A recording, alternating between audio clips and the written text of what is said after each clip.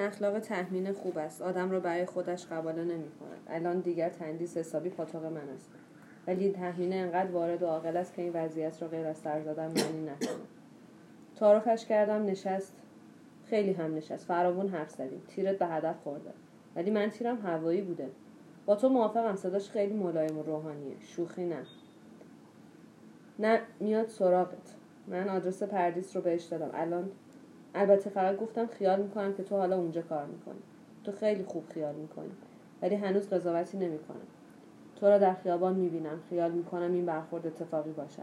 بعد از آتلیه مصطفی دیگر تو را ندیدم. تو هم خیال میکنی این برخورد اتفاقی است. چطور این اوضاع خوبه؟ انگار یواش یواش داره هوای تهران سازگارتر میشه. شب است. مصطفی یک مشت دختر پسر رو به آتلیه دعوت کرده. مثلا پارتی داده. جماعت توی هم میلیونن. تو و خانی هم آنجا هستی. مصطفی یک کیسه دستش گرفته لابلای بچه‌ها میگردد و از هر دختر پسری یه لنگه کفشش را میگیرد و میریزد توی کیسه. بعد میخواهن قرعه کشی کنن. بناس کفش هر دختر پسری که با هم از کیسه در آمد آن دختر پسر با هم برقصند و تا آخر پارتی هم با هم باشن. گرام قراضی مصطفی مرتب آهنگ‌های داغ پخش می‌کند. بناس مصطفی کلک بزند و کفش تو را با کفش خانی در بیاورد. ولی مصطفی کلک می‌زند و کفش تو را با کفش خودش در می‌آورد. و بعد مجلس خرطوخر است. همان خیابان، همان برخورد. شما با این حرف یه چیز دیگه می‌خواید به من بگین؟ زیادم نه. هر کس حق داره خسته نباشه. ولی من خستم. درست میشه. در خیابان قوام السلطنه در ریورا. من، تو، خانی و مصطفی. نمیدانم تو این خیابان را چرا انقدر یدک میکشیم. حوصله‌اش را ندارم. من بلند میشوم میروم سر یک میز دیگر که دوتا از بچه‌های آشنا سران نشستن. در ساندیز من و تو با هم نهار میخوریم. در واقع داریم با غذایی که برایمان آوردن بازی میکنیم و هیچ حرفی نمیتوانیم با هم بزنیم. در پردیس پیش از ورود تو تهمینه میخواست برود، ولی با آمدن تو روی صندلیاش میخکوب میشود. سلام بیبی جون. به به، چطوری؟ متشکرم. شما خوبی؟ ای هستیم دیگه. خیلی وقت طرفای ما پیدات نیست. پیروز پیش شما بودم. اوا راست میگی. بعضی روزا گالری انقدر شلوغ میشه که آدم متوجه نمیشه کی اومد کی رفت. اون وقت ماه تا ماه هم میشه که پرنده پر نمیزنه. و بعد همراه با یکی از آن قمیش‌های زنانه این طرفا رد میشدم. در ضمن گفتم ببینم آقای ایزدان صفحه‌ای رو که خواسته بودن آوردن یا نه. راستی از آزی خیلی تشکر کن. چه دختر نازیه، چه متکبر و خانم. شوشو خیلی از آزی خوشش اومد. پختن 2 جور نون خونگی و کیک فرانسوی به شوشو یاد داد. شما خوبین آقای ایزدان؟ اون صفحه رسید؟ این صدا چه زنگی توی گوش من زد. از وقتی کارمندیت رو طلاق داده بودم و میان جمع آشنایان با شغل شریف صفحه فروش زندگی می‌کردم، تقریبا یادم رفته بود که آقای ایزدان هم هستم. زابوش زبون تعارف و احوال پرسی نداره بیبی جون، ولش کن. که من به خودم آمدم و گفتم خیلی هم داره خانم محترم. متشکرم خانم کاکایی. نه خیر، متاسفانه هنوز صفحه شما نرسیده. باید لطف بفرمایید باز هم به ما افتخار بدید. و حالا این سکوت زیباست و سرگردانی نگاه‌های تو، من و تهمینه که مانند بیقرارترین پرنده‌های عالم به هم میپرند. واقعا خودم هم نمیدانستم اون بلبل زبانی تشریفاتی را از کجا و چطور ردیف کردم و تحویل دادم. ولی تهمینه حقش بود که این تو دهنی را بخورد. داشت برخلاف رسم خودش مرا قباله میکرد. خوشبختانه ورود یک مشتری لحظه‌ای سکوت و سرگردانی رو کنار میزند و ملایم میکند. بعد تو میگویی من یک چیزی هم میخواستم به شما بگویم و بعد آشکار و ساده و شمرده میگویم من امشب آزادم. بی اینکه به تهمینه نگاه کنم الان کاملا میدانم در صورتش چه خبر است و خبرگزاریش فردا چه گزارش‌های عریض و طویلی پخش خواهد کرد. میایید منزل ما ساعت 8. باشه، منتظرم. خداحافظ. شب بخیر تهمینه خانم. شب بخیر بیبی جون. قربون تو. ببینمتون خانم. و بعد ما در اولین شب بودیم. فروشگاه پدرت هنوز باز است. برای اینکه وارد ساختمان بشوم باید از جلوی فروشگاه بگذرم. طوری میگذرم که خانی که پشت صندوق نشسته و به خیابان مسلط است نتواند مرا ببیند. پله ها را آرام تا طبقه دوم بالا میآیم. بعد برمیگردم پایین. ساعت درست 8 است. میروم به طرف آسانسور. چرا میخواستم از راه پله بیایم؟ آسانسور وسیله بدی است. آدم مجبور است درش را باز کند و ناگهان در محیطی که هیچ آشنای قبلی با آن ندارد قرار بگیرد. آمدن با پله باعث می شود که آدم تدریجاً به محیط خوب بگیرد. در پله اختیار به خود توست. هر لحظه نخواستی می توانی برگردی. آسانسور با اینکه خیلی آسان به بالا و پایین سر می‌خورد ولی اختیار بازگشت را به این آسانی به آدم نمی‌دهد. آسانسور در طبقه 3 می‌ایستد. من آهسته در آسانسور را باز می‌کنم. تو درست روبروی در ایستاده و به نرده پله‌ها تکیه کرده‌ای. من به سوی تو نمی‌آیم، تو به سوی من نمی‌آیی. در واقع ما به سوی هم جاری می‌شویم. من هر دو دست تو را می‌گیرم. حرکات بعدی همه لرزان و شتاب زده است. نمی‌دانم چرا باید صدای پای ما شنیده نشود. نمی‌دانم چرا ما پاورچین می‌رویم. پشت در آپارتمان با خواهر بزرگتر است که انگار خیلی بیش از تو منتظر من است روبرو می‌شویم. طلعت خانم، ایشون آقای ایزدان هستند، خواهر بزرگ من. خوشوقتم. ببخشید آقای چی؟ خودم جواب می‌دهم ایزدان. طلعت ابروهایش را بالا می‌پراند و سعی می‌کند لبخند بزند. بفرمایید، راحت باشید. من و تو زیر تصویر درشت چشم‌های طلعت به اتاق تو می‌رویم. همه چیز ناگهان روشن می‌شود. زندگی تو و آذین، حتی زندگی پدرت زیر نگاه‌های دریده این پیر دختر که در این خانه بی‌مادر هیبتی تلخ‌تر از زنبابو برای همه شما دارد، باید خیلی ذله کننده باشد. ولی روشنایی سفیدی و رنگ‌های کوچک و خاموش و فروتن اتاق تو نمی‌گذارد آدم در حس و حالی که از راه رو با خودش آورده است باقی بماند. تقریباً همه چیز سفید است. خط‌ها، سطرها، حجم‌ها. یک لکه رنگ خردلی چرک، یک شیشه گلاب، یک لکه نارنجی، دو پرتقال پلاستیکی کنار هم. یک لکه رنگ آبی غلیظ، یک ترشی‌خوری لعابی همدانی، یک قفل قدیمی، یک انگشتری، یک تسبیح گاو دنبال چوبی، یک لنگه کفش زنانه و یک تکه پارچه زرد. تقریباً بیشتر حجم‌های اتاق را با پارچه رنگین ندوخته پوشانده‌ای. اتاق تو زیباست، زیبا و خاموش و ساکن و گران. نمیدانم چرا احساس می‌کنم گران است. احساس می‌کنم در ویترین یکی از آن مغازه‌های خیلی شیک و خیلی گران فروش اروپا هستم که مثلا فقط یک پاشنه کفش در تقاطع 100 جور سطح و حجم برام می‌گذارند و فقط یک لکه نور با آن می‌تابانند. حکمت این لنگه کفش رو درک نمی‌کنم. چرا نمی‌شینی؟ بله. به چشمایت نگاه می‌کنم. معذرت می‌خوام. برای چی؟ دست تو رو میگیرن، بعد فقط یک انگشتت رو میگیرن و بعد همه را رها میکنن. کجا بشینم؟ اینجا خیلی قشنگه. ناراحتی؟ نمیدونم، شاید زیادی راحتم. بشینیم رو زمین. و مینشینی، من هم مینشینم. بین ما فاصله ای نیست. من رو به تو نشستم، هر دو به تخت چوبی سفید پوشی که پشت ماست تکیه میکنیم. راستی یه چیز کوچیک الان میام. حتما گرسنه‌ای. بلند میشوی، از اتاق بیرون میروی، لای در باز میماند. طلعت از پشت در میگذرد. برمیگردی با یک بطری شراب و 2 تا لیوان و یک کیسه کوچک پر از لقمه‌های غذا که از ورقه‌های نان باگت و پنیر و گوشت مرغ و سالامی ساخته شده‌اند. اول و فوراً شراب میخوام. باید خودت درشو باز کنی. همه کار میکنم ولی نه هر کاری که تو بگی.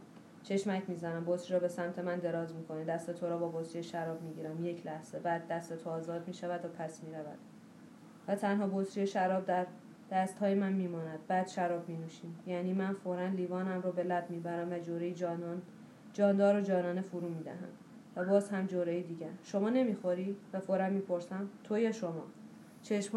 به چشمای من نگاه میکنی یا من به چشم تو؟ به هر حال تو. چرا به هر حال؟ چون من حال خودم رو نمیفهمم. چرا باید بفهمی؟ همراهش باش. لیوانم رو کنار میگذارم و با نگاه تمام تو را که در کنارم نشسته تعقیب و کند و کاو میکنم. تو به زمین نگاه میکنی و به شراب یک جرعه مینوشی و به من نگاه میکنی. پلکایت پرپر میزند. غذا بخور. من دوست دارم وقتی میخوری نگات کنم. سکوت. من فقط نگاهت میکنم. تو در من جاری شده ای. خودت میدانی، حتما میدانی. تپش کوکن ولی شادیزایی تمام تنم رو میلرزاند. از کلمات خالی شدم. اگر دستم را بلند کنم حتما ارتعاش آن را خواهم دید. دستم را حرکت میدهم. بلندش میکنم، میآورمش میان تو و من، در فضای کوچکی که میان من و تو هست. دستم را در هوا نگه میدارم. دست تو آرام میرود، لیوان شراب را بر میدارد و به دست من میدهد. این لیوان شراب توست. به هم نگاه میکنیم. من مینوشم. لیوان را به زمین میگذارم و هر دو سیگار آتش میزنیم. عصری که اومده بودم پردیس، میخواستم یه چیزی بهت بگم. خب حالا بگو. دیگه نه. ولی تو گفتی. من چیزی نگفتم. پس هیچ وقت نگو. از من هم نخواه که بگم. این بار با اطمینان دست تو را میگیرم و تو به سینه من میلغزی و لب‌هایمان به هم میرسد. و شب تا آنجا دراز میشود که وقتی من ناگزیر دارم اتاق تو را ترک میکنم، در راه رو با چشمای سرخ و بیخواب طلعت در لباس صورتی خواب روبرو میشوم. اعتنایی نمی‌کنیم و می‌گذاریم. تو با آسانسور همراه من پایین میایی. بعد من همراه تو با آسانسور بالا میایم. بعد خودم تنها پایین میروم. پیش از آن که در ساختمان را باز کنم و بروم زمان درازی به در تکیه میدهم و به بالا نگاه میکنم، بیچ و خم پله ها و بعد به دهان روشن آسانسور بالا میرود، تو با آسانسور پایین میایی، در آسانسور باز میشود و تو به سوی من میدوی. ثانیه ها بیقرار و سرشار و گوارا و سفیدند. ثانیه های سفید و زلال. من نمیخواهم بروم، من باید بروم. تو نمیخوای دیگر آنجا بمانی، تو باید بمانی. من نمیتوانم شب را با تو بگذرانم. شب ما را جدا میکنه. فردا صبح زود. چرا تو باید بری؟ چرا شب هست؟ نرو. تو به من چی میخواستی بگی؟ و به هر حال میروم. در خیابان چند قدم دور میشوم و میایستم. تو لای در ساختمان ایستاده‌ای و رفتنم را تماشا میکنی. برو تو. من میخوام رفتن تو رو تماشا کنم. وقتی تو رفتی منم میرم. خواهش میکنم برو تو. خواهش میکنم تو برو. من میروم، دیگر میروم. حتما پاهایم مرا نمیبرند. نمیدانم چه مرا میبرد. این اولین شب بود. راستی این اولین شب بود. عزیزم، درست نتوانسته بودم بنویسم. درست نتوانسته بودی بنویسی. اولین شبی که من پیش تو نبودم. اولین شبی که تو پیش من بودی. اولین شبی که تو پیش من نبودی. تو ساعت 4 بعد از ظهر رفته ای. ما ساعت 4 بعد از ظهر از هم جدا شدیم. حالا ساعت 8 است. من در دفتر کار حافظ نشستم. در هیچ جای زمان و مکان نیستم. بادی در جمجمه‌ام پیچیده که وزنم را از بین برده است. در هوا هستم. حافظ همیشه میتواند حال آدم را عوض کند. میتواند بادهای آدم را خالی کند و آدم را برگرداند روی زمین. ولی امشب نمیتواند. امشب به طور استثنایی و خیلی هم باور نکردنی حافظ هم خودش نیست. حافظ گرفته است. شاید به خاطر من دلخور است. شاید از من چیزی که به او سرایت کرده. من بلند میشوم. حافظ، من رفتم. نگاه سخت حافظ که ضمناً همیشه حس و حالی از ریشخند همه چیز در آن است به من میتابد. انگار حافظ دوباره خودش شده. غلط کرده ای. امشب با همین تا بوق سگ، تا سور اسرافیل. من خار این روزگار رو باید امشب بگم. صبح همچین لشتو بذارم تو خونت که فردا کونه از خونه جنبیدن نداشته باشی. اولاغ شد. اون کیسه چروکیده که زیر کونه داویزونه، میدونی اسمش چیه؟ تخم. تو کی میخوای از حکمت متعالی تخم، از این خلقت فلسفی انسانی سر در بیاری؟ به تخمت مرد، به تخمت.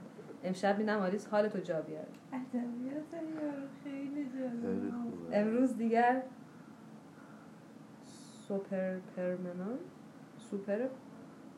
پرمنان وجود ندارد. سوپرش نگرفت. حتما سرمایه تبریزی پشتش نبود. رستوران داشت. رستورانش هم نگرفت. تعطیل شد. تبدیل شد به چی؟ نمیدونم به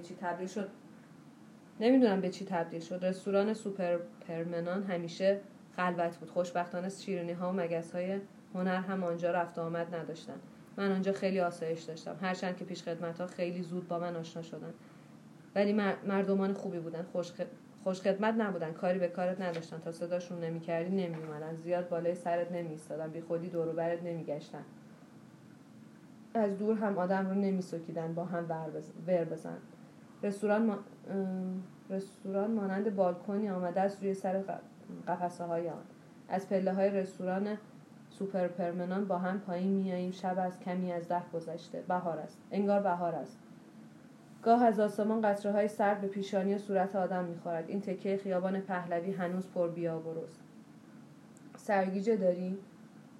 چرک جونم، چرک تو مخت تلمبار شده. 48 آنتی بیوتیک پمبرتین 500 بخور بهتر میشی. حالا ادرارت یکم قرمز میشه. خب بشه. اصلا آدم حسابی که وقت شاشیدن انقدر به حالتش زل نمیزنه. چرا گفتی بهتر میشم؟ مگه خوب نمیشم؟ میشی. اصلا سلامت مادرزا میشی. اما عین ماشین که گاه به گاه گریسکاری میخواد، آدمیزاد آنتی بیوتیک کاری لازم داره. چون یه بند داری چرک میذاری جونی. جلوی سینما امپایر، سینما بازار سیاه چاق و داغ، سینمای تکر و تهران، ازدحام زشت همیشگی دایره است. از بلوار کرج به کاخ سرازیر میشویم. تو باید بروی به استالین، من باید بروم به فرهنگ. نه به سمت تو میرویم نه به سمت من و تو هر کدام اهل خانه ای هستیم، ولی این خانه ها ما را صمیمانه دعوت نمی‌کنند و آزادمان نمی‌گذارند. این خانه ها متعلق به ما نیستند. ما متعلق به این خانه ها هستیم. راستی چرا ما با هم حرف نمیزنیم؟ یه چیزی بگو. تو بگو. خیابان کاخ تاریک و مهربان است و پناه دهنده. قطره‌های آسمان شوخی را کنار گذاشتند. دارد باران میآید. ما لباس سبکی داریم مرطوب میشویم. من راه تو را میبندم. اسم این شهر هر چی میخواد باشه. موهای تو تقریبا خیس است. میتوانم قطره‌های باران را از نوک رشته‌های به هم چسبیده موهای تو و از روی لب‌هایت بنوشم. من و حافظ در رستوران سوپرمنان هستیم. کله ها گرم است و چشم ها سرخ و پلک ها خارج از اختیار.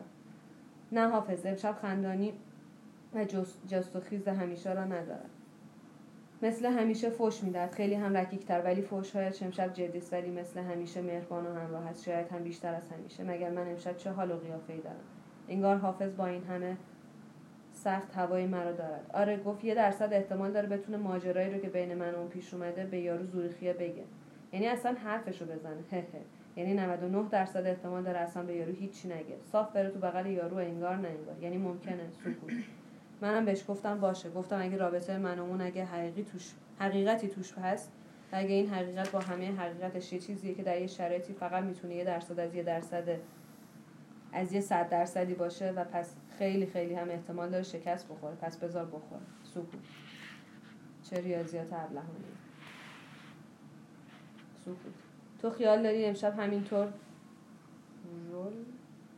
رول گوش واسه من بازی کنی؟ حافظ لحظه‌ای دراز با چشم‌های سرخ و مست به من نگاه می‌کند. بعد خنده زورکی پوست نرم ولی مردانه صورتش را موج می‌اندازد. چاره کارت اینه که امشب یه جنده‌بازی مفصل کنیم. برد و بی اختیار و مستانه انقدر می‌خندیم که اشک از چشم‌های ما می‌ریزد. سکوت. بعدش مفصل با هم عشق بازی کردیم. عشق بازی خداحافظی. حالا من لحظه‌ای درازتر و با پوزخندی یخ بسته بر گونه‌ها با دهانی به طرزی مسخره نیمباز و در حالی که با 2 انگشت لب پایینم را به هم فشرده و غنچه کردم مستقیم به چشم‌های حافظ خیره می‌شوم. بعد باز هم ناگهان هر دو می‌زنیم زیر خنده و باز آنقدر می‌خندیم که اشکمان حسابی صورتمان را خیس می‌کند. پس از ساکت شدن من احساس می‌کنم که در میان این گریه خنده واقعا گریستم. حافظ میپرسد خب بعدش چی کردی؟ و من در حالی که تصاویر در وضع سینمایی گاه تند گاه آرام از ذهنم میگذرد ماجرا را شرح میدم. هیچی. بعدش دوتایی دوش میگیرن، لباس میپوشن، اتاق شاهین رو دوتایی مرتب میکنن، لحظه های دراز سرپا توی اتاق به هم میچسبن، لب میدن، لب میگیرن. بعد از اتاقی میان بیرون. پله های 4 طبقه ساختمون و سرپنجه و بی صدا و دزدکی میان پایین. از کوچه رد میشن، میرسن به خیابون. مرد تاکسی صدا میکنه، میشینن تو تاکسی اونا رو میبره خیابون استالین. مرد به تاکسی میگه بره 5 متر بالاتر وایسه. پیاده میشن، زنه میگه خداحافظ، مرد میگه خداحافظ. زنه میره، مرد وای میسه نگاه میکنه تا زنه بره از چشمش غیب شه. یعنی نه اینکه غیب شه واقعا، یعنی زنه 5 متر پایینتر میره تو ساختمون خونشون. همین. ساکت میشن و به دهان حافظ چشم میدوزن. یخ کنی. خارکسته بوده فکر کنم. خارکسته نونو. تو بمیری اگه شکسپیر زنده بود یه رومئو و جولیت تازه رو شما دوتا مینوشت. خب دیگه حافظ جون اینجوریه. قصه های عشقی معاصر تو اتاق امانتی رفقا شروع میشه. با درد بیجایی و سرگردانی تو خیابونا ادامه پیدا میکنه. تو تاکسی هم نمیدونم بالاخره تموم میشه یا همینطور پا در هوا میمونه. استکان تو بزن پاشو بریم. بعد من و حافظ در خیابان خوابیده و خاموشی هستیم. حافظ ناگهان میجهد و دوزوار لبه بالکن ساختمانی را میگیرد. خودش را بالا میکشد. روی بالکن پنجره اتاق مشرف به آن چند ضربه میزند. جوانی خواب‌آلوده پنجره را باز میکند. صدای خفه حافظ را از بالکن میشنوم که میگوید پاشو کونده، گرفتی مثل خر خوابیدی. حافظ با جوان پشپشی میکند و بعد از پنجره به اتاق میرود. لحظه‌ای بعد در اتومبیل رو ساختمون باز میشه. حافظ و جوان در تاریکی شب بی سر و صدای اتومبیل بنز 180 لکنته رو هل میدن و به خیابون میارن. در خیابان حافظ اتومبیل رو روشن میکند. نهرخر 3 بچه داره، هنوز از باباش حساب میبره. میگه تو خونه استارت نزن، بابام بیدار میشه. حافظ دنده چاق میکند و گاز میبندد به کون اتومبیل. در خیابان‌های خواب و بیدار شب میتازیم.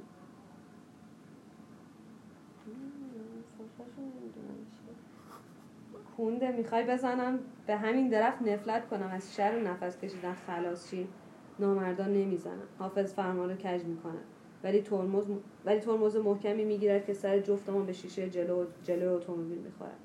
اتومبیل در چند سانتی متری یک درخت تنومند در جاده پهلوی نزدیک جنگلک سایی میایستد. پیاده میشویم. نفسی از جنگل هورت میکشیم. کنار جوی ولو میشویم و بطری عرق را دست به دست میدهیم. در جوی آب هست و با صدای خوشی میگذرد. برمیگردیم به اتومبیل. شب دراز است. شاید این اولین شب بود. دیگر در این نامه کوتاه آشفته هذیانی چه هست؟ اولین شبی که پیش من نبودی بعد از شب اول و دوم بود. شب اول و دوم را درست به یاد می‌آوری. زیر درخت سر وقت بهتر بود می‌نوشتی تنها شبی که پرسیده‌ای حالای من برای تو گذشته خواهد شد. شکایت نمی‌کنم، من گذشته خواهم شد و شکایت نمی‌کنم و شکایت نمی‌کنی قربانت. درخت سر وقت حالا گذشته، شب اول، شب دوم. تنها شبی که این نامه در پای خود نامی هم ندارد. این نامه را قربانت برای من نوشته است. چه صمیمانه، چه ریاضی. من چیزی به یاد نمی‌آورم. وقت را و درخت را نمی‌شناسم.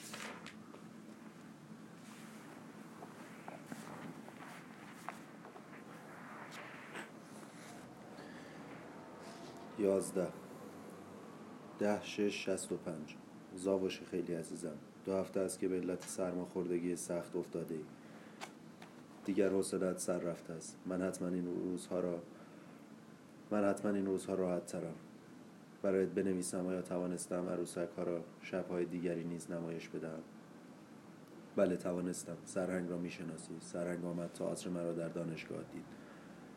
ماجرا را هم از من شنید. سرهنگ عضو انجمن فیلارمونیک است. عضو موثری هم هست. با اینکه بارها از من شنیده که شنوندگان بیننده انجمن فیلارمونیک خیلی عینکی و کرمکی و رمانتیک و کلاسیک هستند و با این همه اصرار کرد موافقت کنم او پیشنهاد کند که یک شب تئاترمان را به انجمن بفروشیم.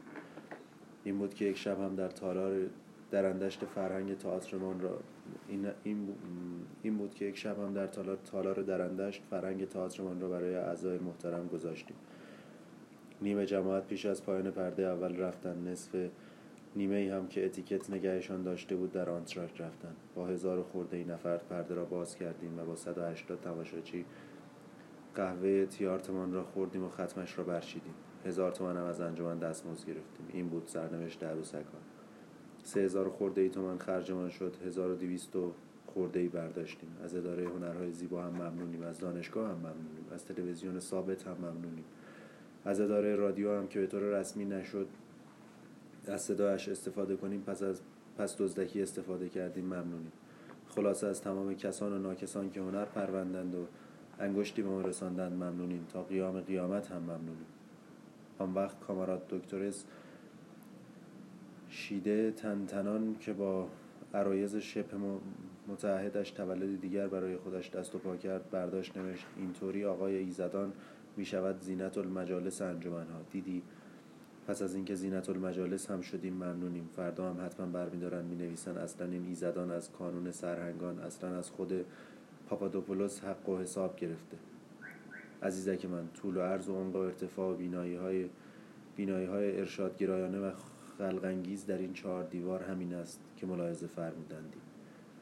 اول ماه بعد به زوریخ خواهی رفت. 1 ماه آنجا و بعد تهران. خوشحالی که به زودی پیش من خواهی بود. چقدر دلت می‌خواهد که می‌توانستی مرا در پاریس ببینی. من دارم برمیگردم. 1 سال خرده‌ای آوارگی و پرسه در نیویورک نتوانست آوارگی مرا درمان کند. نمیدانم چرا می‌خواستم حتما لندن را ببینم. 3 روز است در لندن پرسه میزنم. بارها از جلوی مدرسه‌ای که تو در آن مثلا چیزی خوانده‌ای گذشتم. حالا تصویر 2 خانه از این شهر را که تو سالها در آن زندگی کرده‌ای به خوبی میشناسم. مردم کوچه‌ای و مردم خیابانی این شهر الان برایم آشناست. در جستجوی ندانسته شاید بیهوده ولی شیرینم هستم. از اینجا خیال داشتم به روم بروم، اما روم بماند. دیگر نمیتوانم. باید هرچه زودتر بیایم پیش تو. با آن شهر بندری قرارهای محکم و روشنی در نامه‌ها با هم گذاشتیم. لندن مرا از تو اشباع کرده است. دیگر خود تو را می‌خواهم. چند روز پیش زنده بیدار ابن طفیل را که 3 سال پیش به تو داده بودم لابلای کتاب‌هات پیدا کردیم و می‌خوانی. فهمیدنش سخت است ولی تو خیلی آسان با تصاویر کتاب همراه می‌شوی و پرواز می‌کنی. نوشته بودم چند روزی می‌خواهم به جای دور و بیگانه و آرامی بروم. آیا رفتم؟ آیا از سیما هیچ خبری دارم؟ من و تو و سیما در بالکن یک شیرینی فروشی کافه اوکی هم دارد نشستیم. داریم درباره طرح لباس زنها و به طور کلی دکور عروسک‌ها حرف می‌زنیم. من به سیما نگاه می‌کنم و خود سیما را مو به مو به جای زن اصلی نوشته خودم توصیف می‌کنم. شاید این بازی خوبی نیست ولی این است که هست. این زن انقدر درونیه که اصلاً نمی‌تونه به بیرون خودش فکر کنه. به صورت این زن هیچ رنگی نیست، نه پشت چشمش، نه به لبش، نه حتی گونه‌اش. پوست پاک و زلال صورتش حتی از یه صورت بیرنگ تره. پس لباساش باید به احتمال زیاد ساده و بی‌نقش باشه، شاید نه سفید، ولی حتما یه رنگ روشن و زنده. صداش انقدر آرومه که زحمت شنیده میشه. یه چیزی بگم، این زن حتما تو نیستی بیبی. یه چیز دیگه هم بگم، ظاهرا خیلی نزدیک به سیما میتونه باشه. سرخی بی‌هیاهو و معصومی زیر پوست صورت سیما میدوه. کاش باطنش هم تا جایی که من میشناسم مثل سیما بود.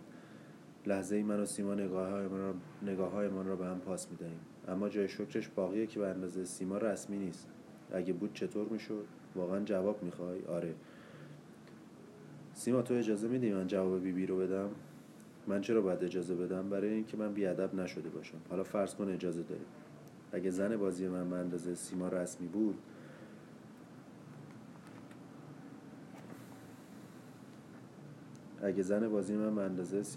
بود، اگه اونم انقدر کنین و دارین میگفت، اون وقتی که بین اون و مرد بازی اتفاقی نمیافتاد. مثل الان من و سیما دوتایی می نشستیم دو طرف یه میز. حتی تو هم مثل همین الان میتونستی پرده سوم میز نشسته باشی و فقط با هم کافه گلاسه میخوردن. آیا از سیما هیچ خبری دارم؟ متاسفی که الان نمیتوانی بیشتر برایم بنویسی. من هم متاسفم که نمیتوانی. راستی الان سیما کجاست؟ 19 سپتامبر سال 20 سال. کم کم به آن شهر عادت میکنی. پنجره ها به دریا باز میشوند. خواه ناخواه تو هم دائما به دریا نگاه میکنی و از فکر من خلاصی نداری. کار خوبی کردم که خانه‌ام را به تو نشان دادم. حالا تو میتوانی مرا در خانه‌ام مجسم کنی، نه آواره در خیابانی. دیشب تو به تهران آمده ای. صبح جلو ایران سوپر هم دیگر را دیدیم. به تاخت به خانه من در خیابان فردا میرویم. در راه فقط به هم نگاه میکنیم. هوای خوبی است. خوبی؟ حالا خوبم. منم حالا خوبم.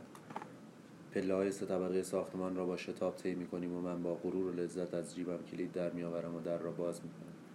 دیگر یک بار از خانواده‌ام بریدم. من که همیشه بریده بودم. یک نوزاد چند روزه که در تخت بیمارستانیش غرق در خون است. ناف نوزاد شکافته و خونش رفته است. امید زنده ماندن 0، ولی نوزاد زنده می‌ماند. این نوزاد من هستم. بچه را برای 3مین بار نزد پزشک روسیه میان سال بردند. بچه توپل و سفیدی است. چشم‌های زیبایی دارد و موی سیاه پرپشت که به طرزی غیر معمول ولی زیبا بلافاصله بعد از شفق درخشان چشم‌ها و مخمل سیاه ابروها تمام کاسه سر را پوشانده است. پزشک روسی راست و صمیمانه از مادر بچه می‌خواهد که این بچه را به او بدهد. می‌گوید این بچه حیف است و آنها لیاقت ندارند این بچه را بپرورند. پزشک حتی حاضر است بچه را بخرد. مادر بچه را نمی‌فروشد. به روایت مادر این بچه من هستم. مادر بچه را به پشت بسته دست دختر بچه ای را در دست دارد. پسری حدود 9 سال که چشمانش به نشان وحشتی جاودانه از روزگار گشاده تر از معمول است.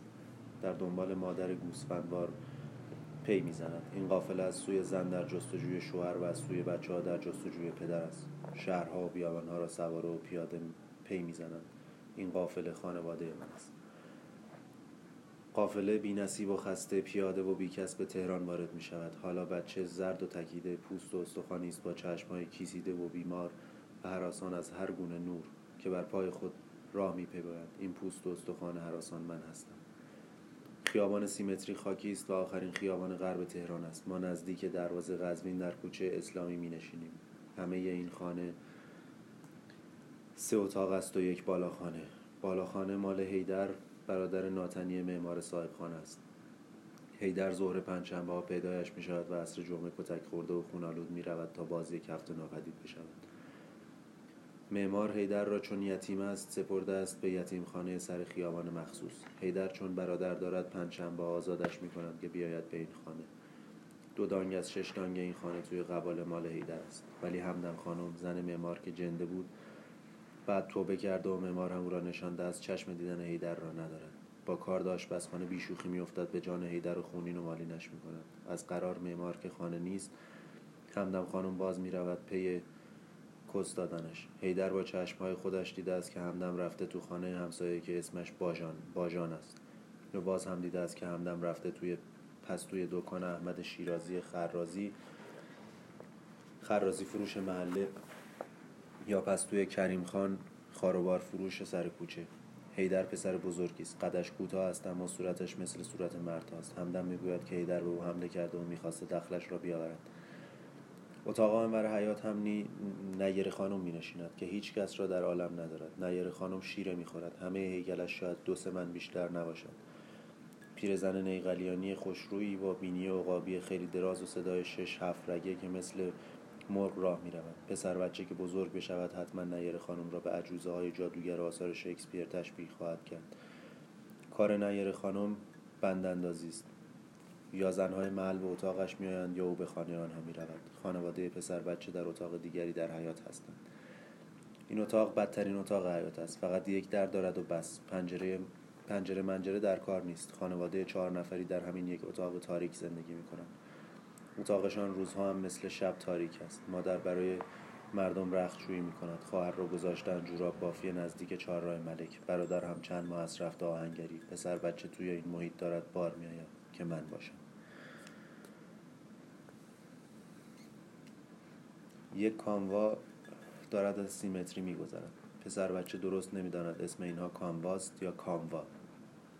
قطارهای دور و دراز کامیونهای نظامی چادرپوش متفقین که پر از بار هستند و تقریبا هر شب از سر شب تا نمیدانی چند ساعت خیابان سیمتری را اشغال می کنند و همین جور می روند و می روند. کریم خان می گوید این کامواها برای روسوها آذوقه و اسلحه می برند. هر کاموا یک شیخ دارد. پسر بچه بزرگ که بشود خواهد فهمید که کامواها شف داشتند نه شیخ. کاموا می ایستد. شیخ‌ها می ریزند وسط خیابان، 7 تیر می کشند و رو به مردم می ایستند تا کسی به کامیون‌ها نزدیک نشود.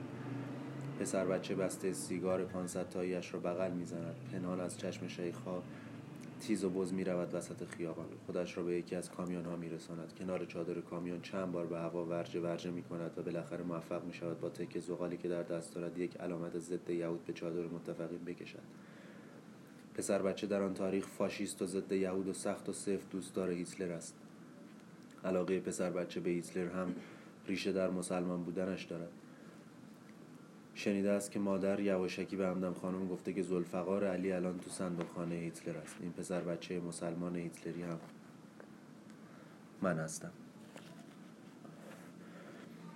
پسر بچه صبح تا ظهر آب یخ می فروشد. کوزه‌ای با یک بند چرمی در یک سمت بدن به شانه‌اش می آویزد و کیسه‌ای پارچه‌ای از گردن که پولها را در آن بریزد. گاهی هم از ترس بچه‌های قلدرتر پولهایی را که از مشتری‌ها می‌گیرد یواشکی می‌اندازد توی کوزه‌اش. آن وقت به همه می‌تواند بگوید که امروز هیچ دشت نکرده و یخ‌هایش بیخودی آب شدند. بعد از ظهرها هم یک پاکت 500 تایی سیگار اوشنو از پخش سر پل امیر بهادر می‌خرد و یک راست می‌رود به کوچه و خانه‌ها و تریاک‌خانه‌ها و شیره‌کش خانه‌های شهر نو. سیگارها را خرد 5 تایی و 10 تایی و جفتی و تکی به جنده‌ها و جاکش‌ها و شیره‌ها و بقیه آدم‌ها می‌فروشد. استفاده کار دیگر بسته است به زرنگی خودش و کرم مشتری. معمولاً هر 10 تایی باید 30 سنار استفاده داشته باشد. اما اون که اهل کاسبی است به وقتش استفاده کمتر هم قبول می‌کند. گاهی هم برای شیره‌های پای چراغ لمیده عوض 10 تا 9 تا سیگار می‌گذارد و پول 10 تا را ازشان می‌گیرد. هیچ وقت هم کسی متوجه نمی‌شود. این هم من هستم. پسر بچه حالا دیگر پسر است. کلاس 3 دبستان است. مدرسه‌اش دور است. در گذر وزیر دفتر. پسر ظهرها به خانه نمیاد. روزی 10 شایی از مادرش میگیرد و در مدرسه نهار میخورد. 10 شایی خیلی پول است. ترجیح میدهد که مادرش هیچ وقت به اون نهار ندهد و همین 10 شایی را بدهد. راستش همه این 10 شایی را هله هوله میخرد و میخورد و با نهار میانه ای ندارد. همش هل و گلاب و بامیه و سری و معجون و لواشک و لرزونک و از اینجور خوراکی ها. فقط ماه محرم نهار میخورد. یعنی با 2-3 تا از بچه‌ها که آنها هم نهار در مدرسه میمانند هر روز در خانه‌های گذر وزیر دفتر یا در خونگاه یا تکیه دباغخانه که خرج میدن قیم پلو یا قرمه سبزی 3 تا سیری میلنبانند. بعد از ظهرها هم از مدرسه تا خانه از کیسه های بقال‌ها که در بیرون در دکان گذاشتن کشمش و خرما و تخم مرغ و هر چه دم دستشان بیاید در حین عبور کش میروند و ده فرار و ده بخور. این است که تقریبا هیچ شبی پسر شام نمیخورد و بچه‌ای است که روزی 10 شایی برای خانواده خرج دارد. تا پارسال هم که هر نوروز از مدرسه کفش و لباس بهش دادن. البته کفش تمام سال را دوام نمی آورد. عصر همین که خانه رسید در خانه را باز می کند، کیفش را دور سر تاب می دهد و پرت می کند توی ایوان جلوی در اتاقشان و نعره می زند مامان من رفتم بازی.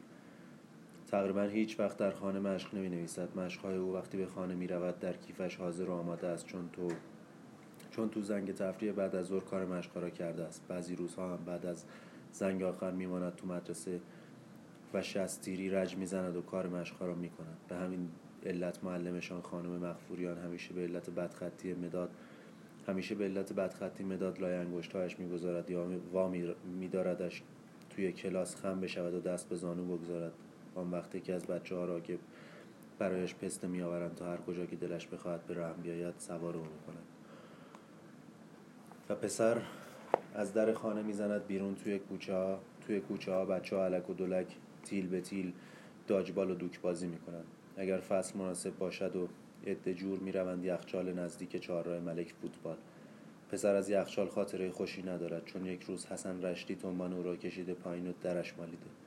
اما حالا خودش موقع برگشتن از یخچال یا توی کوچهشان وقتی هوا تاریک می شود با تقی سر کولی تیل به تیل بازی می کند. این بازی در واقع کلکی است که موقع کولی گرفتن در تقی بماند. تقی اصلا کونش میخاره، خواهرش هم خرابه، ننش هم کست است، باباش شوفر بیابونی و تریاکی. یک روز عصر که پسر به خانه میرسد میبیند یک مرد دم درگاه اتاقش نشسته است. از پله‌ها به دو حیاط که گودست میرود، بعد از پله‌های ایوان بالا میجهد و میرسد دم در اتاق. میبیند مادر روبروی در اتاق به دیوار تکیه داده و به آن مرد زل زده است. دوروبر مرد مثل این بساط خرده فروشی های دم گمرک یک چمدان فکستنی است و مقدار زیادی قوطی و جعبه و شیشه و خرت و پرت. پسر تندی از لای خرت و پرت ها می‌گذرد و توی اتاق تنگ مادر می‌ایستد و دم نمی‌زند. هی به مادر و به آن مرد نگاه می‌کند و سر در نمی‌آورد. مرد مانند این جلنبرهای شیک الکی است و خیلی لاغر. پوست زیر گلویش مثل پوست زیر گلوی بوقلمون لغلق می‌زند و چشمهایش اصلاً مهربان نیست. عاقبت مادر به زبان می‌آید و با لحنی سرد و نفرتبار و خار کننده می‌گوید پدرته و با سر چانه به آن مرد اشاره می‌کند. پسر پس از لحظه دیگر بلا تکلیفی به سمت مرد می‌دود، توی بغل او می‌افتد، سخت و سفت مرد را می‌چسبد و زار زار می‌زند زیر گریه. پسری در 9 سالگی پدردار می‌شود. این هم باز منم.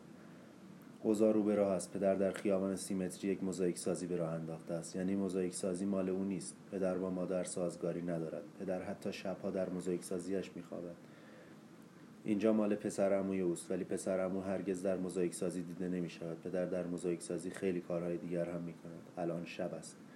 یک کاموا باز دارد از سیمتری رد می شود. ناگهان کاموا می ایستد، فوراً چادر پشت یکی از کامیون ها بالا می رود. سرایدار موزاییک سازی و زنش از در کارگاه می پرند به خیابان. 2 سرباز روسی مثل برق از توی کامیون 6 کارتون قند، 8 سبد خرما، 3 کارتون شمع اتومبیل پایین می دهند و سرایدار و زنش تر و فرز این چیزها رو به حیات موزاییک سازی میکشند. کانوا به راه میافتد. آن طرف یک کماندان و یک سرباز آفتومات به دست روسی در تاریکی شب پس از نگاهی به دور و بر وارد موزاییک سازی میشوند و یک راست به دفتر کار پدر در پشت نمایشگاه میروند. کماندان رو به پدر 7 تیر میکشد و دستش را به نشان خواستن به سمت او دراز میکند. پدر و آنها با هم روسی حرف میزنند. پسر عطسه میکند. ناگهان همه به پسر توجه میکنند. پدر میخندد و خیلی خونسرد دست دراز میکند و آرام و خندان 7 تیر را از دست کماندان میگیرد و میگذارد روی میز. بعد دست میکند جیبش، کیفش را در میآورد و دانه دانه اسکناس از آن بیرون میکشد و به کماندان میدهد. بعد کماندان نیشش باز میشود، پولها را تا میکند و میگذارد توی جیبش پیش سینه‌اش. همین که کماندان میخواهد 7 تیرش را بردارد، پدر با صورتی خندان دستش را روی 7 تیر میگذارد و با دست دیگرش اشاره‌ای به کماندان میکند. انگار میپرسد این یکی چند. کماندان نگاهی به سرباز میکند. سرباز قیقاجی به لبش میاندازد. بعد کماندان چیزی به پدر میگوید و پدر باز برای او یکی یکی پول میشمارد. کماندان پولها را باز تا میکند و میخواهد بگذارد تو جیب پیش سینه‌اش، ولی برمیگردد و رو به سرباز و پولها را به او میدهد. بعد از فانوس خش 3 بسته فشنگ در میآورد و میگذارد روی میز. کانوا در خیابان باز می ایستد. کماندان و سرباز روسی مثل برق از دفتر پدر خارج می شوند و می پرند بالای رکاب یکی از کامیون ها. کانوا به راه می افتد و خیابان 30 متری باز در خاک مدفون می شود و تا صبح زیر چرخ کامیون ها می غرد. این پسر دیگر فاشیست نیست. اوضاع رو به راه نیست. پسر که دیگر حالا نوجوانی است، پشت لب سبز شده و قلدر درست سر در نمی آورد که چرا کسب و کار و زندگی پدر انقدر هی زیر و رو می شود. موزاییک سازی که خیلی هم کاروبارش رواج بود معلوم نشد چطور گوزید باز سر و وضع پدر خراب است. جلنبر شیک. باز پدر آواره خیابان هاست و در ملاقات دائمی با دوستان و آشنایان در جستجوی کار. نوجوان از این همه خستگی و جستجو فقط می آموزد که هرگز نباید جا زد. زندگی اصلا زیر و بالاست و گند و رنج. بیشتر بعد از ظهرها یا شبها که پدر در میخانه ها با آشنایان مشغول میخارگی است، نوجوان پس از خوردن شامکی یا ناهارکی پلکایش سنگین می شود و به پدر تکیه می کند و در آغوش میخانه مهربان و زندگی بیمهر به خواب می رود. اخبار هم خوب نیست. میگویند آلمانی ها دارند جنگ را میبازند. سربازهای متفقین در 30 متری و در نوشهر بیداد میکنند. روزی نیست که MP های آمریکایی های سربازهای خون برهنه را که همه چیزشان در شهر نو چاپیده شده از کوچه های شهر نو بیرون نکشند و توی کامیون نریزند و نبرند. همین هفته 3 سرباز را هم توی شهر نو لخت کردند و بعد نششان کنار دیوار پیدا شده. ظاهرا اوضاع دارد روسی میشود. جلی ترکه و برادرهایش که دسته اوباش 30 متری باشند از پل امیر بهادر تا دخانیات، از میدان قزوین تا مختاری در واقع فرماندار هستند. شاکی عوض کلانتری پیش جلی ترکی می رود. چند سال بعد جنگ تمام شده. آلمان شکست خورده. یک دوره سر آمده. یک دوره شروع شده. همه جا صحبت حزب است. شهرداری هم اجازه داده که یک بازار متشکل از دکان‌های چوبی که هر کدام چادری به سر دارند در محوطه جلوی ساختمان مخروبه و ناتمام مانده اپرا در خیابان فردوسی دایر شود. میگویند یکی از پیهای ساختمان اپرا نشست کرده و دیگر اصلاح شدنی نیست. خراب کردنش هم کلی خرج برمی‌دارد. این است که ساختمان سالهاست همینطور مانده و مخروبه شده است. دولت حتی حاضر است تمام مسائلی را که در ساختمان به کار رفته است به کسی بدهد که حاضر بشود آن را خراب کند، ولی ظاهراً کسی حاضر نیست. یکی از این دکه‌های چادر به سر چوبی اپرا مال پدر است. نوجوان هم که خیلی از سن و سالش درشت‌تر است و کلاس اول دبیرستان است، به مدد تیغ انداختن دزدکی توانسته است سبیلی مثلا استالینی هم پشت لبش سبز کند. عصرها بعد از مدرسه سراغ پدر می رود و به او کمک می کند. درست روبروی دکان پدر آن دست خیابان یک کلوب هست که به قول یکی از بزرگان اهل تمیز همه آنهایی را که می خواهند سری توی سرها باشند به خود دعوت می کنند. نوجوان بعضی عصرها به کلوب می رود و در یک کلاس دکلاماسیون هم که آنجا برقرار است نام‌نویسی کرده است. نوجوان در واقع دیگر به خانواده ارتباطی ندارد. مادر فقط دلسوزی و ترساندن بچه از خطرها و راه مسجد و بانک را بلد است. آن بخش خانواده، بخش خواهر و مادر و برادر فقط آرزو دارند و تلاش می‌کنند که خانه بخرند. برادر یک دکان در و پنجره سازی فلزی باز کرده است. خواهر به یک روس اهل کیف ولی ایرانی شده شوهر کرده که کارگر چیتسازی است و زندگی گندی با شوهر نحس و بد اخلاقش دارد.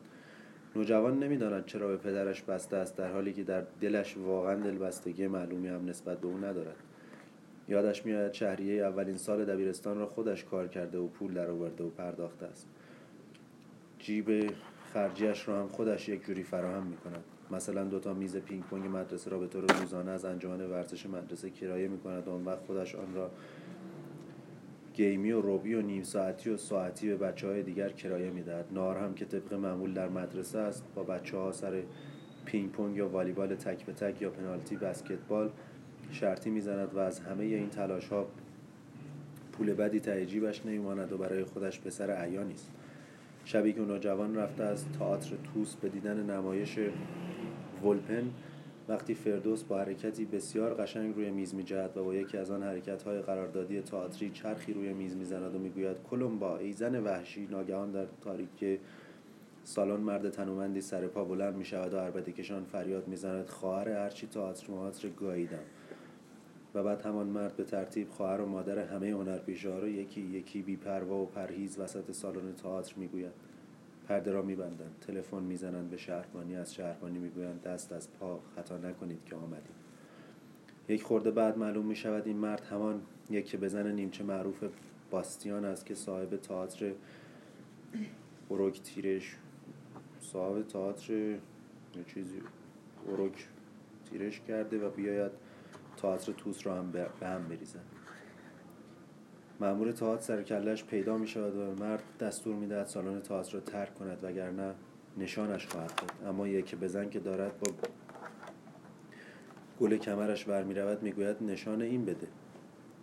بالاخره در حالی که سالن همانجور مثل میت سر جایش میخکوب شده است، یک بزن پس از چند قره گردن و جهش شانه راهش را میکشد و گشاد و سینه سپر از در سالن و از در تئاتر میرود بیرون.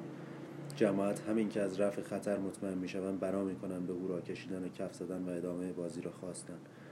فردوس که اعصابش در و داغون است خیال ادامه بازی را ندارد، اما بالاخره تفلک چون به هر حال هنرش اسیر ایدئال‌های اوست رضایت به ادامه بازی برای گوسفندهای سالن میدهد. پس از مدتی سکوت چراغ‌های سالن خاموش می‌شود، پرده کنار می‌رود. فردوس در همان حرکت قراردادی روی میز است و باز می‌گوید کلمبا ای زن وحشی. نوجوان آن شب گرفته و بغض کرده تنهایی می‌رود به بیستر و 20 ریالی خیابان اسلامبول و با شام 20 ریالی‌اش که کتلت و پوره سیب زمینی است مقدار زیادی خردل و برای اولین بار 2 لیوان بزرگ آبجو می‌خورد. نوجوان تا آن وقت خردل و مشروب نخورده است. بعد می‌آید بیرون با حال غریبی که دارد و لابد اسمش مستی است می‌رود به کافه فردوسی و یک قهوه ترک هم برای خودش سفارش می‌دهد. آندرو و آرمناک پیش خدمت‌های کافه فردوسی را می‌شناسند. نوجوان می‌داند که این کافه پاتوق صادق هدایت و کی بوده است. حالا حسین قائدیان وارث تسخیری هدایت زیاد به اینجا میآید. شاعرها هم زیاد اینجا میآیند. آن مردی که پای آن ستون نشسته و دارد تون با همیزه‌اش حرف میزند و بلند میخندد اسمش مجتبی افسرانی است. یکی از برادرهای این افسرانی‌ها ملاست، میگویند ملای روشنفکری است. بقیه برادرها هم به این علت معروف هستند. آن زن چاق هم که تنها نشسته و سیگار میکشد گویا روسی الاصل یا لهستانی الاصل باشد، شاید هم اصلا ارمنی است. همیشه همینطور تنهاست. این زن خراب است، یعنی جنده است، ولی جدی ترین قیافه‌ای را که یک زن میتواند داشته باشد تنها همین زن دارد. نوجوان که الان کله‌اش گرم است و کمی هم درد میکند مجسم میکند که با این زن خوابیده است و دارد او را میکند، ولی قیافه زن همچنان جدی است. فردا صبح که جوان از خواب برمیخیزد وقتی جلوی آینه دستشویی میایستد از مردانگی زورکی و قلابی قیافه خودش نفرت میکند. این است که فوراً پشت لبش را خیس می‌کند و پشم بلال شبه استالینی را با تیغ بی‌دریغ از پشت لبش می‌روبد. لباس می‌پوشد، از خانه می‌زند بیرون. تصمیم دارد آن روز به مدرسه نرود. کلوب و کلاس تئاتر هم تا تماشاچی‌های آن هستند که دیشب دیده است مرخص. سر کوچه و بچه محله‌شان دایی که توی شرکت نفت کار می‌کند و شوفر لیلان دست روبرو می‌شود. دایی همیشه 1 هفته کار دارد و بعدش 3 روز مرخصی. تمام 3 روز را دایی شیک و پیک می‌کند و سر کوچه می‌ایستد، با اینکه می‌رود شهر نو پیش رفیق شخصیش. تاجی دختر اعظم خانم که باباش پاسبان است و 2 خانه آنورتر می‌نشیند می‌آید و با اطوار از کنار اینها رد می‌شود. پسر جوان دلش می‌لرزد. خیلی خواب تاجی را می‌بیند. هر وقت تاجی را می‌بیند دلش می‌لرزد و با هم نگاه‌هایی رد و بدل می‌کنند که خیلی شیرین است. دایی به جوان پیشنهاد می‌کند با هم بروند شهر نو. روانه می‌شوند. در شهر نو جوان با گنده ترین جنده همان خانه‌ای که رفیق شخصی دایی همانجا زیر پک خنده‌ها به اتاق می‌رود و هیچ غلطی نمی‌کند. نمی‌فهمد چه بود و چه شد. چند سال بعد جوان که حالا سیبیل درشتری دارد در میدان فوزیه که پر از جمعیت است دارد از پشت بلندگوها حرفای ضد استعماری می‌زند. خودش را جر می‌دهد و عرق از 7 چاکش روان است و مردم هر بار به حرفای او می‌خروشند. جوان به کلی تب دارد. چند سال بعد جوان در زندان است. 48 روز بعد مادر قباله خانه‌ای را که در خیابان مولوی نزدیک قنات خریدن می‌آورند و ضمانت می‌کند که پسر آزاد شود. چند سال بعد که جوان به کلی تبش خوابیده پروندهش تازه رو می‌آید. یک صبح می‌آیند مادر را می‌برند دادستانی و می‌گویند چند سال است ما به دنبال پسرت می‌گردیم و پیدایش نمی‌کنیم. مادر هرچه میگوید بابا پسر من کارمند است، خبرنگار است، مرتب دارد با وزیر و وکیل مصاحبه می‌کند، حتی با خود فرماندار مصاحبه کرده، به خرجشان نمی‌رود. میگویند باید بروی قباله خانه‌ات را بیاوری بگذاری اینجا یا اینکه تا امروز عصر پسرت را به ما معرفی کنی. مادر برمیگردد. جوان شب میآید خانه، ماجرا را میشنود. شاخ در میآورد. به مادر میگوید جوش نزن، حول قباله را نخورد. فردا صبح میرود و خودش را معرفی میکند.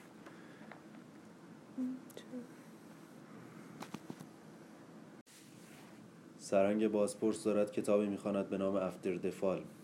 می‌خواند که جوان وارد می‌شود و خودش را معرفی می‌کند. جوان نمی‌داند که روزی در آینده با نویسنده افتر دفال در آسانسور هم سفر خواهد بود. با هم خیلی زود و آسان تفاهم پیدا می‌کنند. سرهنگ ملایم و بی صداست. چند میلیمتری برگ احضار آنجاست که همه زیرشان نوشته شده شناخته نشد. از پرونده غیزش می‌گیرد. جوان به اندازه خودش شناخته است و سالهاست که سیاست را نه بوس و کنار، تف و تیپا، اما چاره چیست.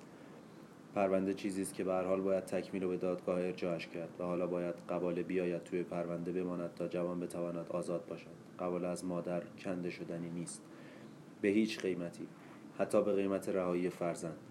سرهنگ این را باور ندارد. جوان در این تردید ندارد. تو نمیدانی مادر یعنی چه. من میدانم مادرم یعنی چه. ترجیح میدهم بیزامن و زندانی باشم و قباله آزاد باشد. این پرونده محکومیتی درش نیست. سرهنگ به جوان میخندد. سرانجام اصلا سرهنگ خودش مادر را ببیند و خاطرش را راحت کند که خطری متوجه قباله نیست. چطور است؟ یکی از طورهاست. از این آزادی وابسته به چند برگ کاغذ موسوم به قباله شما دلتان به هم نمیخورد. مادر برای فرزند از همه چیز میگذرد. تازه اینجا گذشتی هم از کسی نمیخواهند. باید این را به مادر فهماند. اما سرهنگ موفق نمیشود. مادر بعد از دیدن سرهنگ بیرون در دادستانی به جوان میگوید گفتم نمیتونم ننه.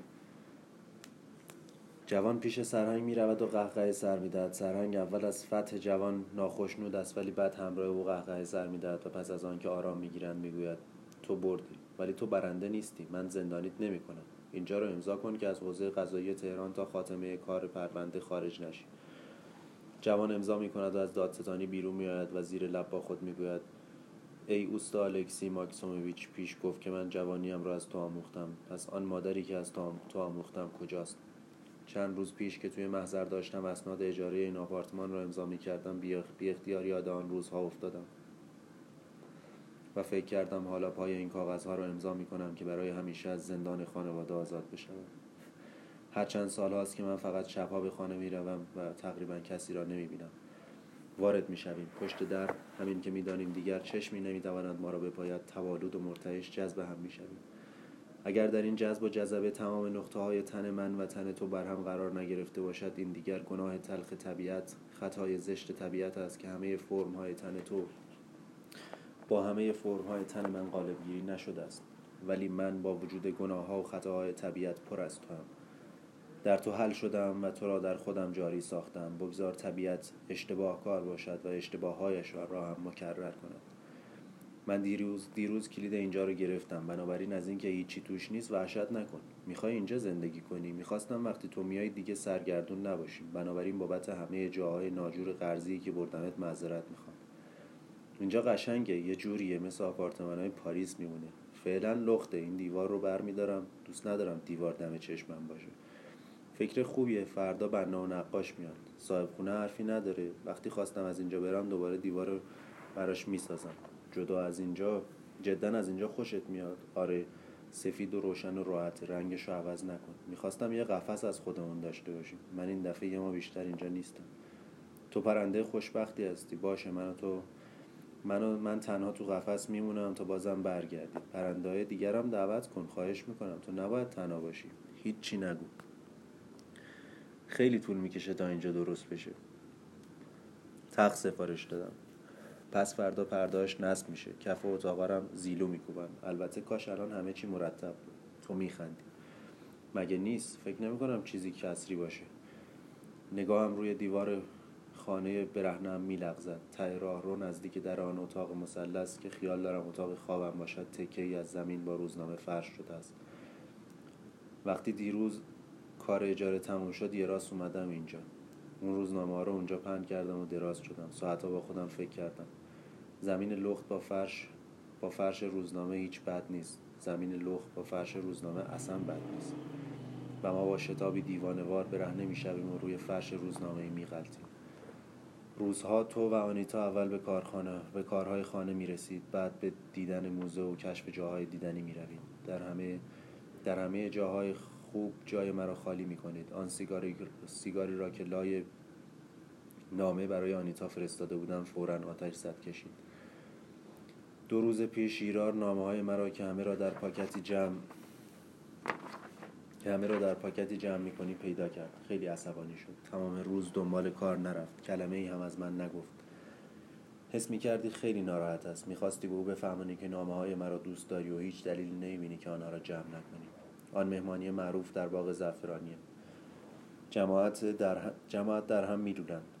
عباسه ملوکی صاحب گالری الفبا با شوهرش جلال امداد که مدیرعامل بانک و ماشین باز است و خانی وارد می‌شوند. من و سودابه و جعفر آملی سر راهشان هستیم. عباسه برای سلام علیکی جلوی ما می‌ایستد و بعد شوهرش و خانی را به جعفر که آنها را نمی‌شناسد معرفی می‌کند. شوهرم جلال آقای آملی.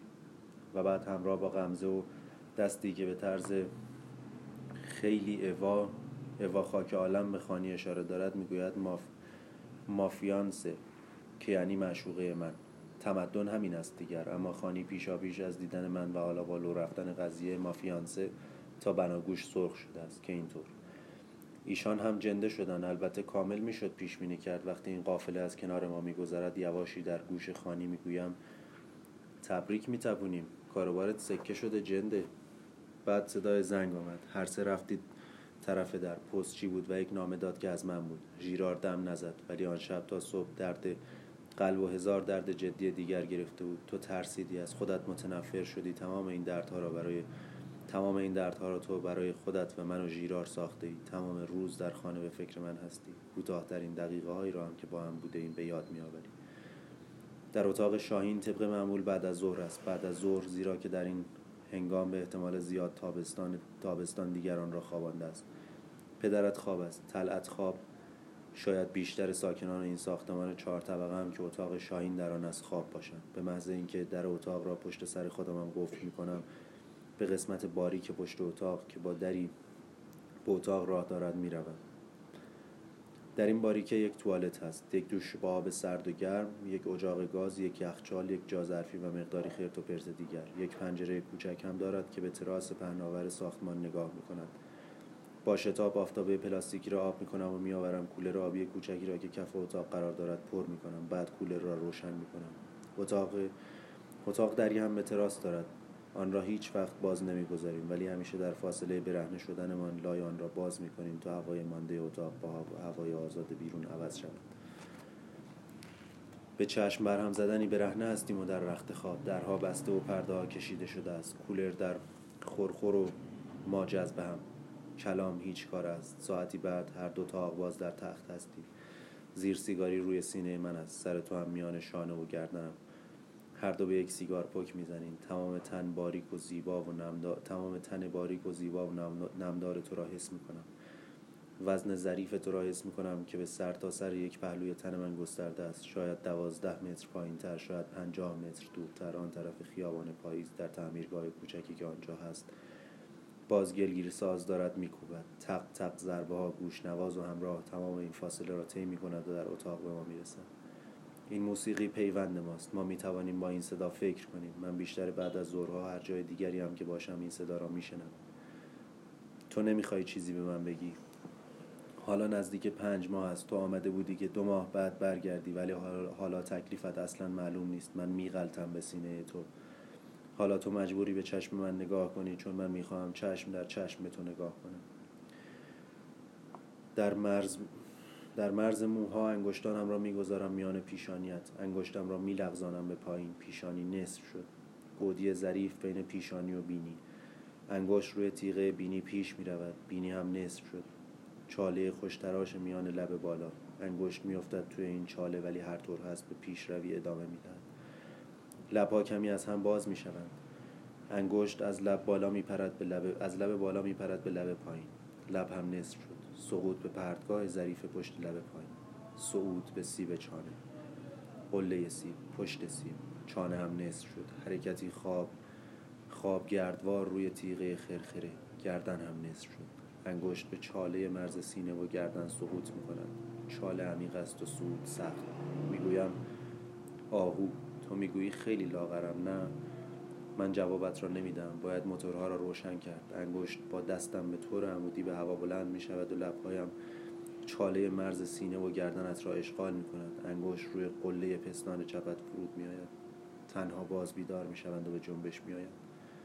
ساعتی بعد باز زیر سیگاری روی سینه من است و ما هر دو به یک سیگار پک می‌زنیم و تق تق ضربه‌های گلگیرساز به ما می‌رسد. من چی باید به تو بگم؟ معذرت میخوام که تا حالا بهت نگفتم. چی رو؟ ژیرار کیه؟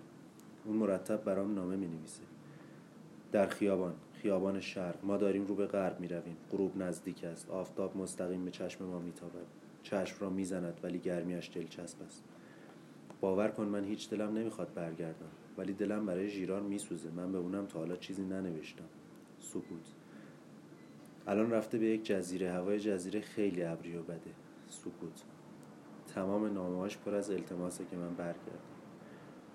من تنها در خیابان شرق رو به غرب میروم و با خودم حرف میزنم. این رابطه هیچ اشکالی نداره. اون باید برگرده و اگه دلش خواست باز برمیگرده اینجا پیش من. یعنی ممکنه هرمان بلایی سر خودش بیاره. خودکشی؟ نه. با اینکه نمیشناسمش بازم نه. این فکر بچگونه است. حرفش هم بچگونه است. شایدم کرد. چرا اصلا من فکر نکرده بودم که باید به بیبی چیزی بگم؟ چرا باید من و بیبی با هم زندگی کنیم؟ ما میتونیم با هم باشیم. با هم هستیم. 7 سال مرتیکه رو میشناسه. چه جور شناختی؟ به من چه؟ چرا به من از اولش نگفت؟ این سوال احمقانه ای. چرا باید میگفت؟ پس چرا حالا میگه؟ و حالا باز هم با هم هستیم. همان مسیر و همان موضوع. تو در کنار من رو به غرب. نه، من از این که تو به من نگفتی ناراحت نشدم. مرسی. چرا تشکر میکنی؟ نمیدونم. معذرت میخوام. اگه تشکر کنی اون وقت من خیال میکنم که دارم تو رو میبخشم. باور کن ژیرار مرد بدی نیست. تقدیم حضور سرکار. تو ناراحتی. برای این ناراحتم که بلا تکلیفم. تو خودت باید این قضیه رو حل بکنی. یعنی من نباید تو این قضیه دخالتی بکنم، چون در اون صورت تمام عمر تو این قضیه دخالت کردم. این جنگ نیست که من بخوام فتحش کنم. میفهمی؟ من حتی نمیدونم این دشمن اصلا واقعا وجود داره یا نه. میفهمی؟ دستت را میگیرم و بی اختیار کمی میفشارم. به چشمهایت نگاه میکنم. لحظه‌ای به چشم دیگران بی دلیل وسط خیابان ایستاده ایم و چشم هم دوخته ایم. در دلم به خودم جواب میدم نه، تو نمیفهمی. یک زن هیچ وقت این مسائل را نمیفهمد، ولی تو باید بفهمی. زن من باید چیزی بیشتر از یک زن باشد. تو با نگاهی که از من میگریزد میگویی به تو راست میگم، وجود داره. نگفتم نمیفهمی. تو فقط در فکر خودت هستی. وقتی ژیرار به خانه میآید دلتنگی را فراموش میکنی. سعی میکنی که او راحت باشد. هر طور که او میخواهد با او زندگی میکنی. در پستخانه داری این نامه را برای من مینویسی. هفته دیگر تنها تر میشوی. آنیتا برمیگردد به لندن. من تنها در خیابان شرق رو به غرب میروم. غروب زیبا و گرم است. انگار آفتاب دست به صورتم گذاشته تا ببیند تب دارم یا نه. حالا من به تو نامه مینویسم و ژیرار از اون با خبر میشه. وقتی یه دختر یا یه زن دختر از آدم میپرسه تو نمیخوای چیزی به من بگی، منظورش اینه که ازش بخوای زنت بشه. تعهد. چرا آدم‌ها اینقدر دوست دارن همدیگه رو متعهد کنن؟ اون وقتا چشم کار میکنه همه دارن زیر تعهدا میزنن یا از تعهدا فرار میکنن. 2 اتومبیل وسط خیابان پس از یک صدای کشدار ترمز میخورند به هم. بفرما. میروم وسط خیابان و از راننده یکی از اتومبیل‌ها میپرسم خیلی معذرت میخوام آقا، سر کار زن دارین؟ و یارو با حرص و قیس فریاد میزند. من به قبر پدرم خندیدم. راننده اتومبیل دیگر هم از آن طرف دهنکجی کنان میگوید واسه همینه که پشت فرمان انقدر حالی به حالی تشریف دارین. آن وقت همان راننده اولی سینه به سینه من میایستد که اصلا آقا چه کاره تشریف دارن؟ ببخشید قربان، بنده فقط یه سوال کردم. بنده هیچ کارم، یعنی صفحه فروشم. و یکی از میان جماعت داد میزند صفحه نیناشناش هم داری؟ من جواب میدم صفحه داراخراخ هم داریم و خندان دور میشوم. راننده ها مات به هم نگاه میکنن. کاردان فنی سر میرسه. بخونم؟ نه دیگه. خواهش می‌کنم.